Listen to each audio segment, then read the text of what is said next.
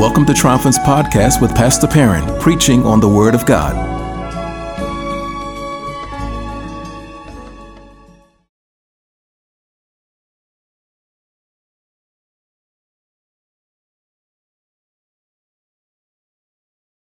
John chapter 3, we're going to pick up reading at verse number 22. And all of you that know the worth of prayer, y'all pray my strength in the Lord this morning. John chapter 3, picking up at verse number 22. We're going to read down to verse number 30. It reads like this from the English Standard Version. After this, Jesus and his disciples went into the Judean countryside, and he remained there with them and was baptizing. John was also baptizing at Enon near Salem, because water was plentiful there, and people were coming and being baptized, for John had not yet been put in prison. Now, a discussion arose between some of John's disciples and a Jew over purification. And they came to John and said to him, "Rabbi, he who was with us across the Jordan, to whom you bore witness, look, he is baptizing, and all are going to him." John answered, "A person cannot receive even one thing unless it is given him from heaven. You yourselves bear me witness that I said, I am not the Christ, but I have been sent before him. The one who has the bride is the bridegroom. The friend of the bridegroom who stands and hears him rejoices greatly at the bridegroom's voice. Therefore, this joy of mine is now complete. He must increase, but I must decrease." Those last two lines one more time. Therefore, this joy of mine is now complete. He must increase, but I must decrease. This is the word of God for the people of God, and so we say thanks be to God. This morning from our passage that we just read, I would like to title our sermon from this passage that we just read, A Different Path to Joy. A different path to joy.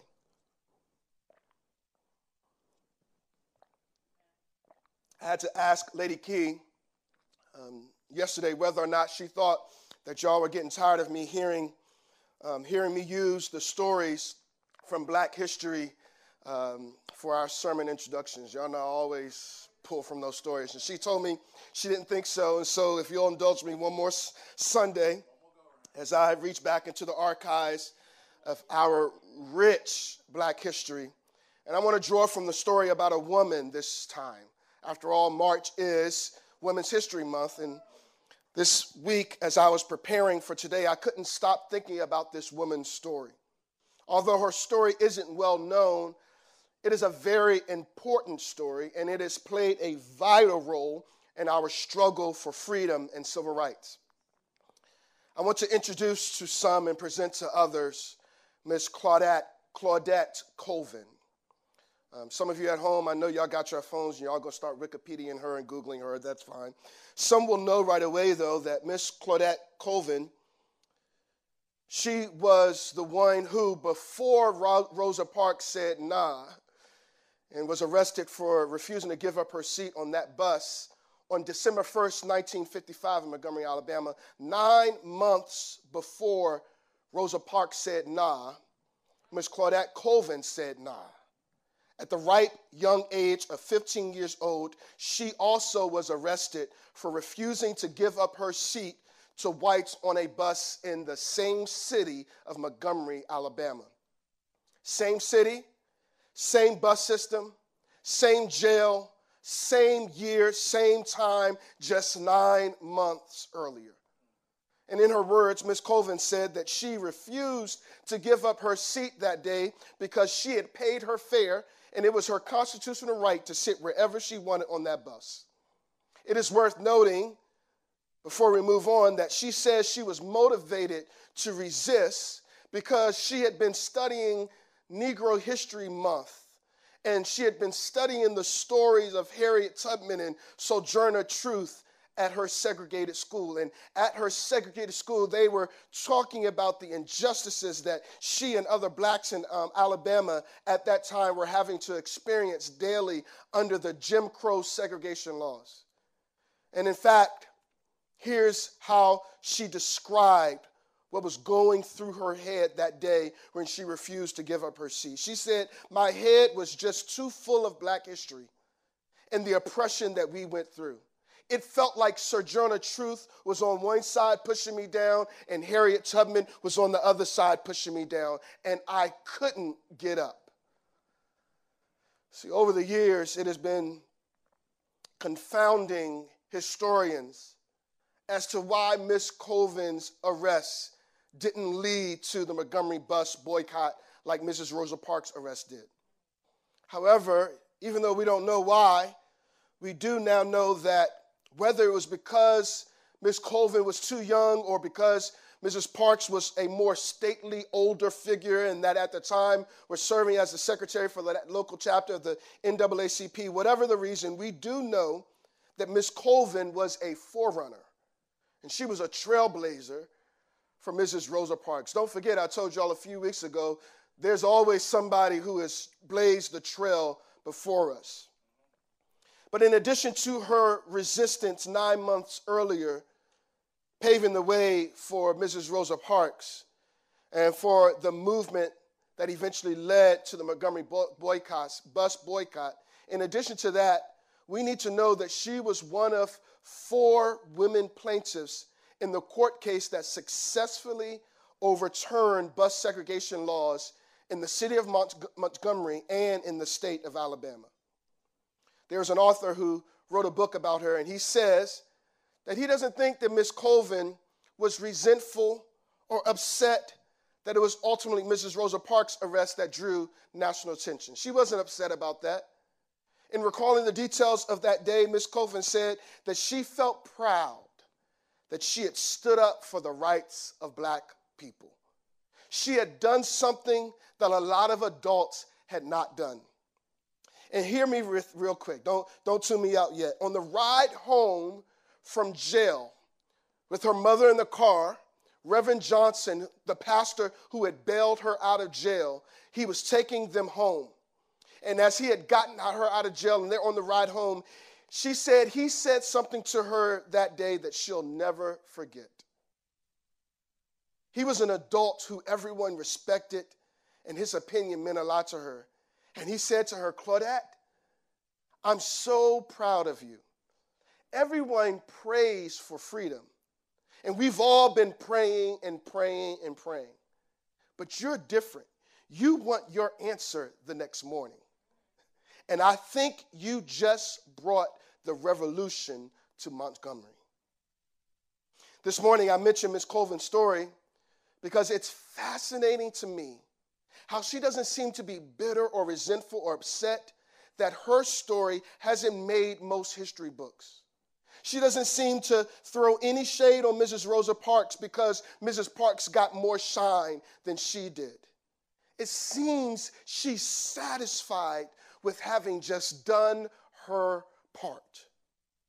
Having made Rosa Parks reach the level of national attention that it did was by way of what she did 9 months earlier. She had stirred the hearts and the minds and made other blacks in that community sympathetic to the injustice that she had faced. And perhaps that's why it made Mrs. Rosa Parks' efforts easier to lead to the bus boycott movement. And the more I reflect on trailblazers in this series, the more I realize how trailblazers often have to sacrifice their own preferences, their own comfort and conveniences, their own promotion for the good of those who are coming after them. Trailblazers by nature are met with and face pushback and opposition and resistance, and they often have to sacrifice, and their sacrifice is often unknown, it is often untold, and it is often not lifted up for us to see. But in order for them to cut down that brush that leads to greater liberty and joy. They meet this opposition in order to trailblaze the way for others. In our passage this morning, we see John the Baptist face with resistance as well. He's met with a dilemma, whether he's going to swallow his pride and forego propping up his ego in order for more attention and prominence to shine on him than to shine on Jesus. But we see clearly that John the Baptist, he doesn't bat an eye. He readily, without hesitating, he knows that in order for Jesus to increase in prominence, it would require that John the Baptist's notoriety would have to diminish and fade off the scene.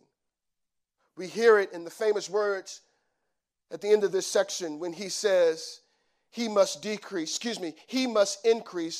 but I must decrease. Jesus must increase, but I must decrease.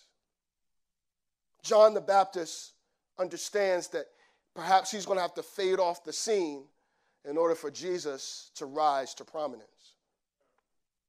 But I hope you notice what John said immediately prior to that. He says, therefore, this joy of mine is now complete.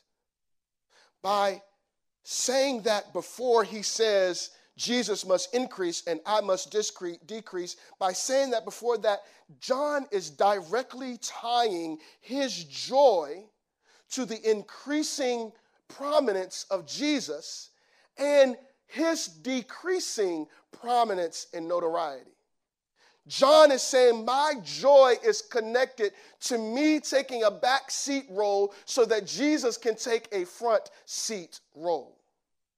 Your joy is connected with you having a diminishing role. That is odd. That is not the path to joy that many of us are accustomed to.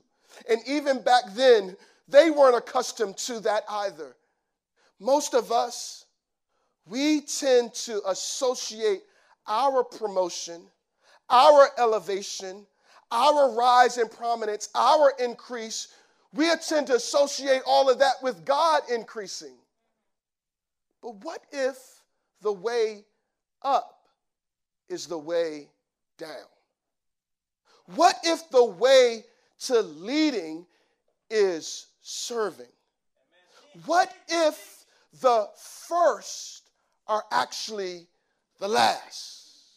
See, this is a different path to joy that I want you to consider this morning, because in our culture, in our world, we think that our promotion goes hand in hand with God increasing.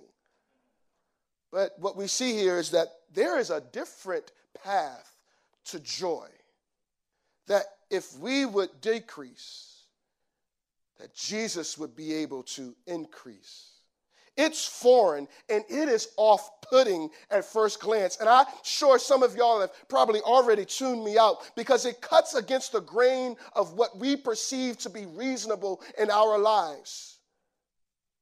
But I venture to suggest that this is a different pathway to joy, but it can lead us to joy as well. In fact, this pathway to joy is actually quite radical, y'all.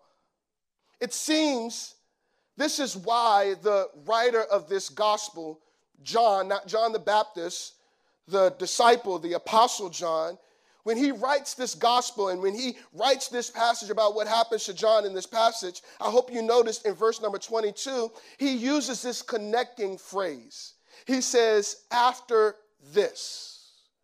This connecting phrase after this, even though it sounds like a phrase of timing, it's actually not a phrase of sequence of timing. And it's actually just to get us as the readers to connect what he's about to say to what he has just previously said. The writer wants us to look back and turn the page so that we connect what he's about to say to what he has already said.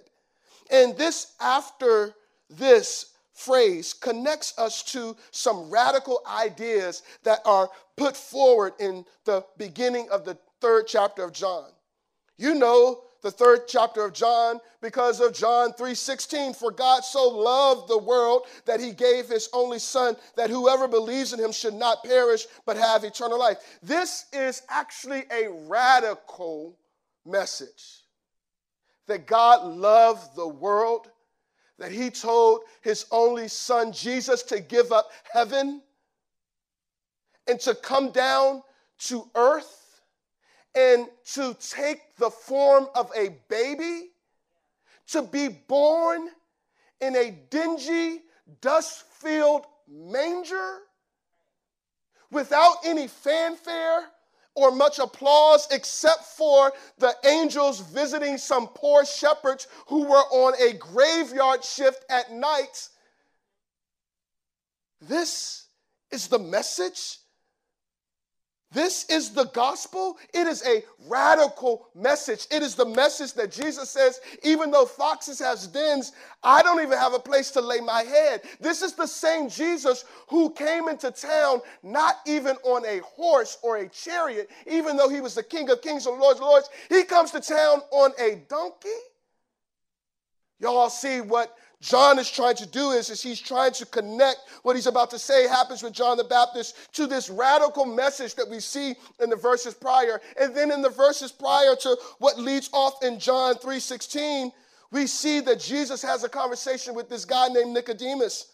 And Nicodemus comes to him. He's a ruler. He's a smart man. He comes to Jesus at night. And Jesus says to him in verse number 3, truly, truly, I say to you, unless one is born again, he cannot see the kingdom of God. Nicodemus is confused because this message is so radical. He's saying, what? How can I be born again?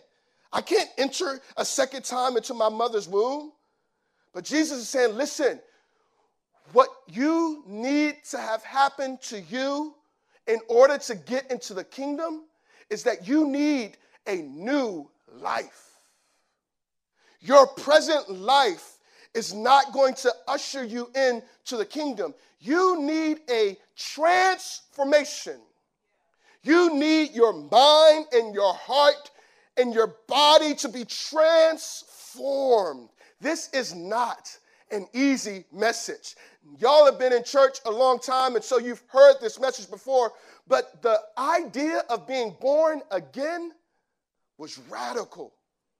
And here it is that John the gospel writer, the disciple, the apostle, he is connecting those ideas to what we see happening with John the Baptist here. And so what he begins to do is he begins to set up this compare and contrast between the ministry of Jesus and the ministry of John the Baptist. He says that Jesus' ministry was growing. Jesus, he had people coming to him, and Jesus was baptizing people. And in fact, we find out in chapter 4 that Jesus actually wasn't doing the baptizing. It was actually his disciples. But they were coming to Jesus to be baptized. And then it says that John was on the other side of the water, and he was baptizing people as well. And it happened before John the Baptist was put in prison. And so we know that they had this ministry that's working side by side. And perhaps there was some competition of whose church was going to grow faster.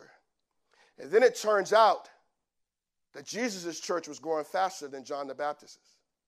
It turns out that folks was leaving John the Baptist church to go over to Jesus' church.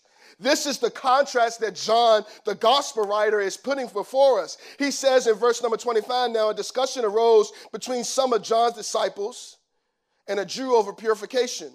We don't know what that discussion is, but it was discussion about legalist stuff. And they were saying, well, what is more pure?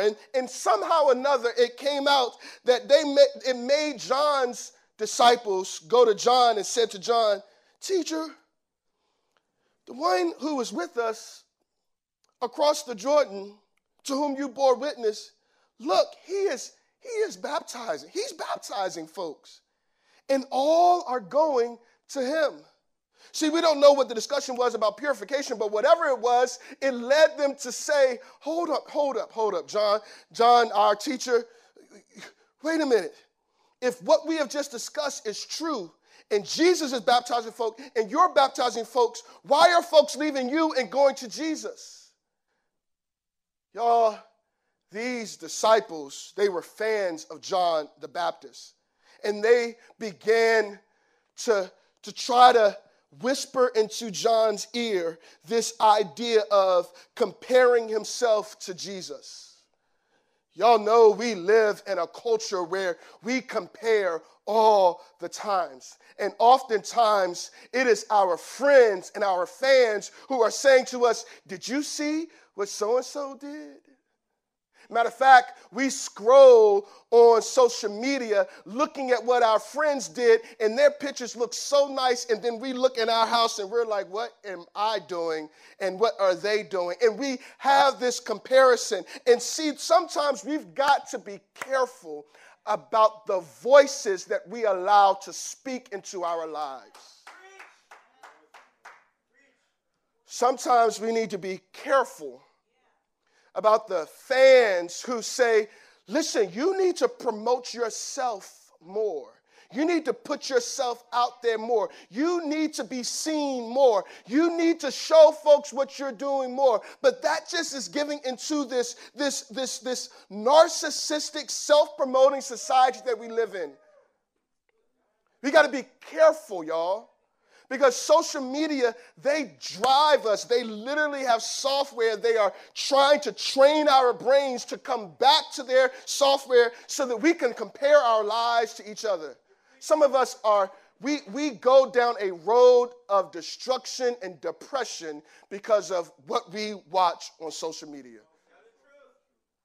This was not in my notes. I didn't plan to spend time here, but I think that somebody needs to hear this and to guard, because what happens is you see these images, and then what happens is the enemy uses those images to begin whispering in your ear. We got to be careful about the voices that we allow to speak into our lives, because what John the Baptist's disciples do here, they're saying, wait a minute, Jesus' church is growing quicker than yours. You're not going to do something about that? Don't you need to prop yourself up? Because you need to look better. You need to let the world see who you are. Matter of fact, Jesus would deal with something similar to this in John chapter 7. Jesus and his brothers and his family are saying, listen, you need to go in town because people need to see who you are. You're getting famous and they need to see you are. And Jesus says, no, it's not my time yet.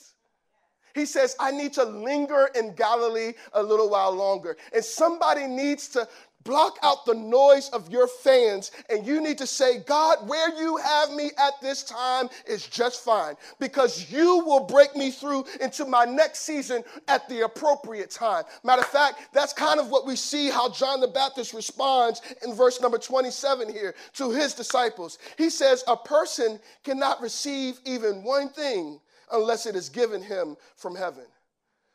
I believe the Lord is going to help us this morning. If you'll just check with me, the first thing that we see that John the Baptist does is that he has open hands to the blessings of God.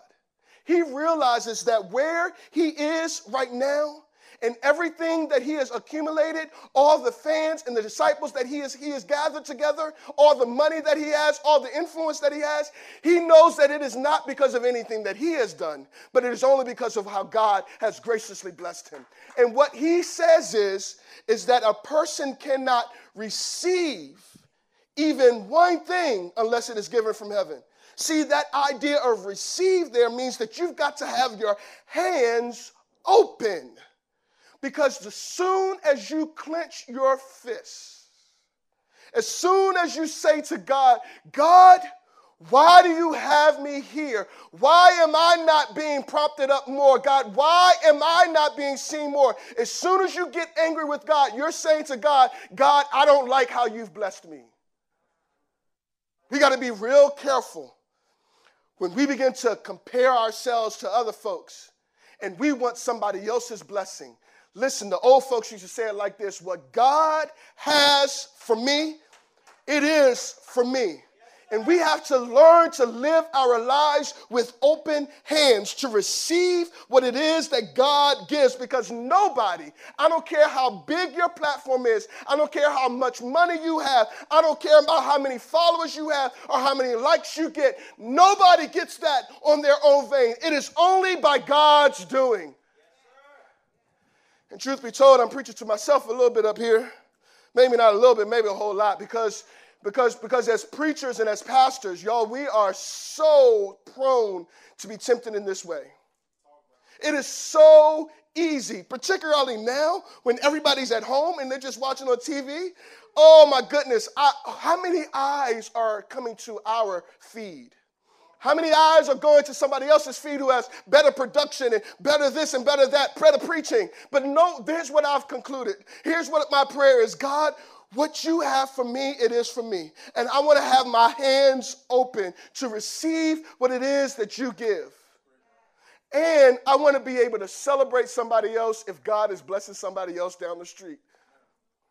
Because indeed, it is not about the name above our door, but it is about the name that is above every name.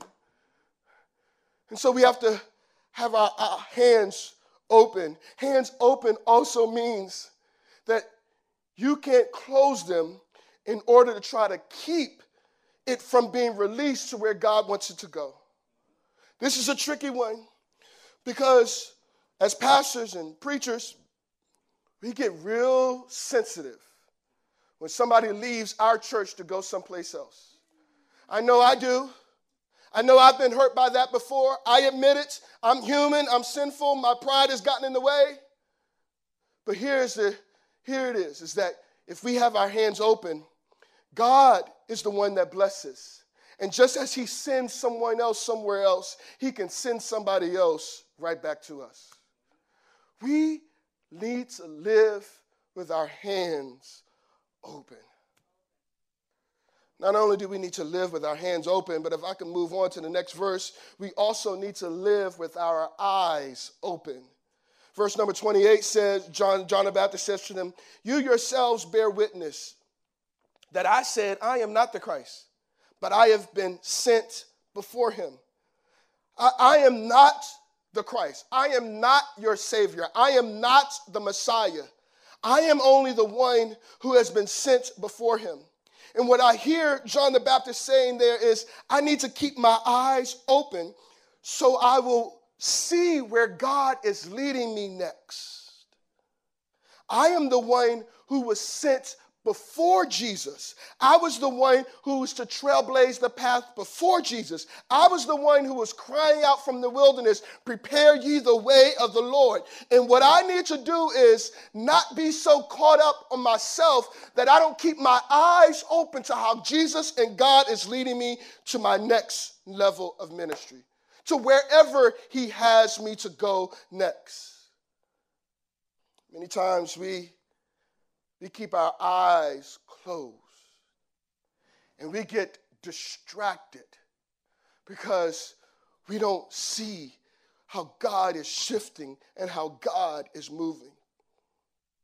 They knew that John the Baptist had said, I am not the Christ.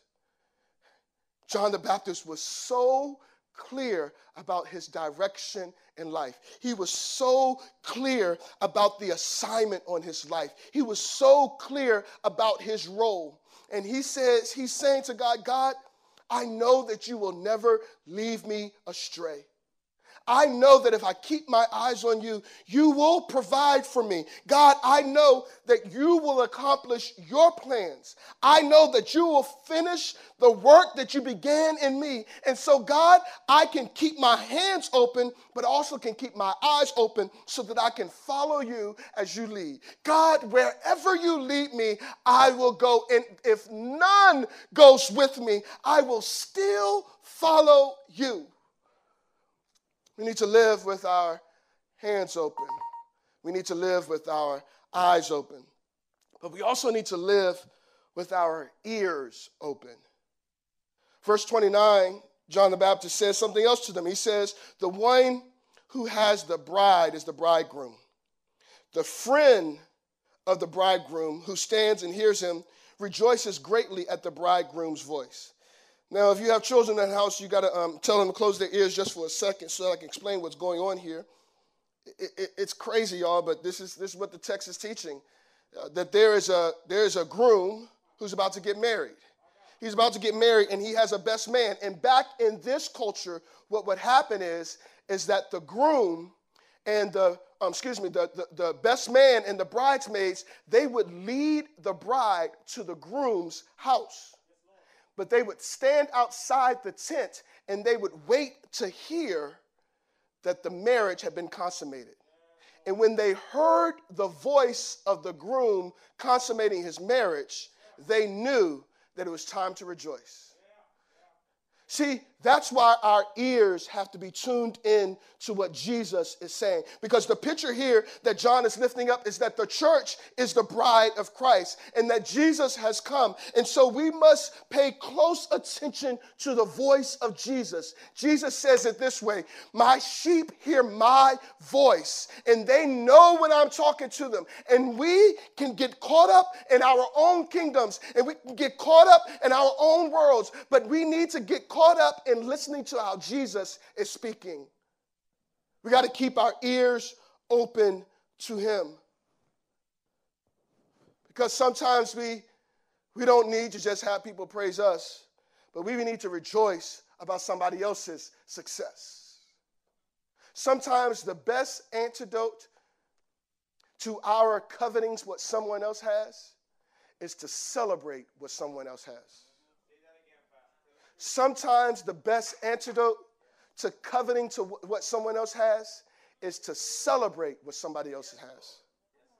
Here it is. John the Baptist says, I rejoice greatly.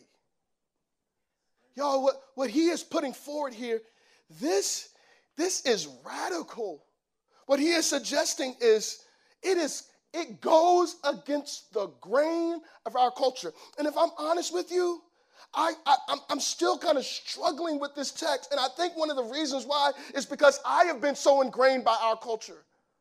I've been so ingrained about propping myself up. I've been so ingrained about being concerned about my kingdom.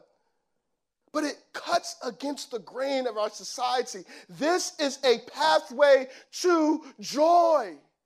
You want to know how you can arrive at joy? It doesn't always mean that you are celebrated. Sometimes you can rise at joy when somebody else is celebrating, because if they win, that means that we're all winning. My pastor, Pastor John Jenkins, says it this way. He says, don't get mad if God is blessing your neighbor, because if God is blessing your neighbor, that means that God is in the neighborhood.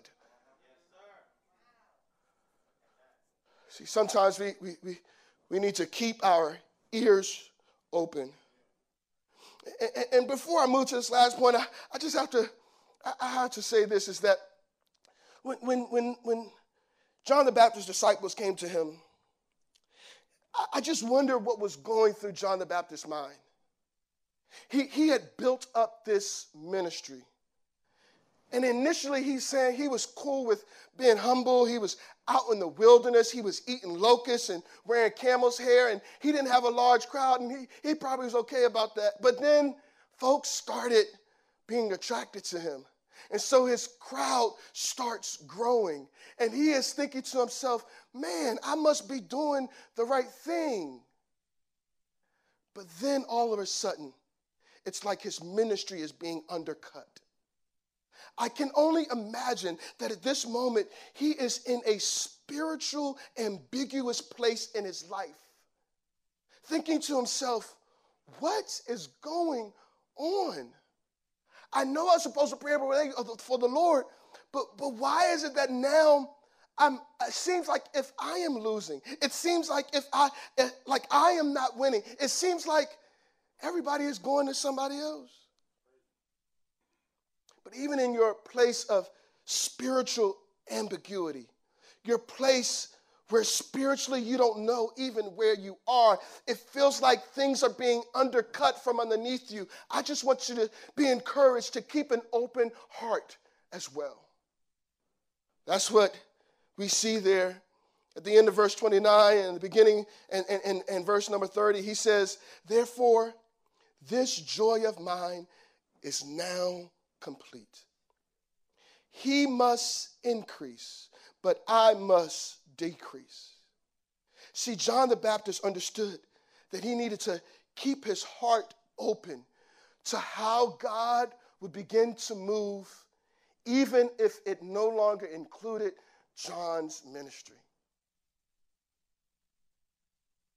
This is a hard place to sit with and to wrestle with. John's ministry is about to fade off the scene. But yet his heart is still open to the move of God. And he says that even though his ministry is decreasing, my joy is now complete. Even if my role is diminishing, my joy is now complete. This leads us to understand, y'all, that if we follow Jesus, it will require that we decrease. It will require that we lose our life. It will require that we die daily as we pick up our cross and follow Jesus. John Piper said it this way: when Jesus becomes greater in the world and I become lesser in the world, my joy increases. I know it's not what we're used to hearing, folks. And if I'm quite honest with you, I'm probably worn out of all these preachers who are helping people to walk into their destiny, helping people to figure out how do they get an increase and how do they get promoted and how do they get elevated. But we need to remember the message of the gospel is that Jesus would increase and we would decrease. What area in your life do you need to decrease so that Jesus can increase? What do you need to say no to so that Jesus can be on greater prominence in your life? Perhaps you don't get the glitz and the fame and the glamour, but people see your life and they see Jesus in your life because they see that you were willing to humble yourself, swallow your pride, turn from your wicked ways and seek him. See, what this passage, I believe, is challenging all of us to wrestle with is where do we need to decrease so that Jesus may increase? What in your life needs to be turned down so that Jesus can be turned up? What in your life needs to be turned down so that Jesus can be turned up? This passage challenges us. It forces us to wrestle with, God, what do I need to do to decrease so that Jesus can become more prominent in my life? One of the reasons why many of us can't be a witness to the world is because people see too much of us and too little of Jesus. And one of the things that John the Baptist was good at was that he was good putting Jesus on blast. He was good in making Jesus' name famous. Matter of fact, John chapter 1 says that there was a man sent from God whose name was John. This is John the Baptist. He came as a witness to bear witness about the light, that all may believe through him, Jesus. John the Baptist was not the light, but he came to bear witness about the light. How does your life bear witness about the life of Jesus? Do people see you saying no to you and yes to Jesus? Perhaps this week, you can just write down one thing that you're going to turn down in order for Jesus to be turned up. Think of one thing that needs to decrease in your life so that Jesus can increase in your life. I believe that that is a different pathway to joy. But I want to let you know that the joy that God gives, it is not a joy of the world. It is not what the world says is joy. It is an unspeakable joy. The old saints used to say it like this: the joy that we have, the world did not give it to us, and the world cannot take it away from us. We can live with open hands. We can live with open eyes. We can live with open ears. And we can live with open hearts, because we know that even though that's not the pathway that the world takes to joy, and even though it's a different pathway to joy, that too will lead to joy, and we will be able to say, this joy of mine is now complete. Just because God is trying to tell you to turn down some stuff in your life doesn't mean that he doesn't love you. It doesn't mean that he doesn't want what's best for you. It doesn't mean that he has forgotten you. It means that he wants you to experience joy abundantly in your life.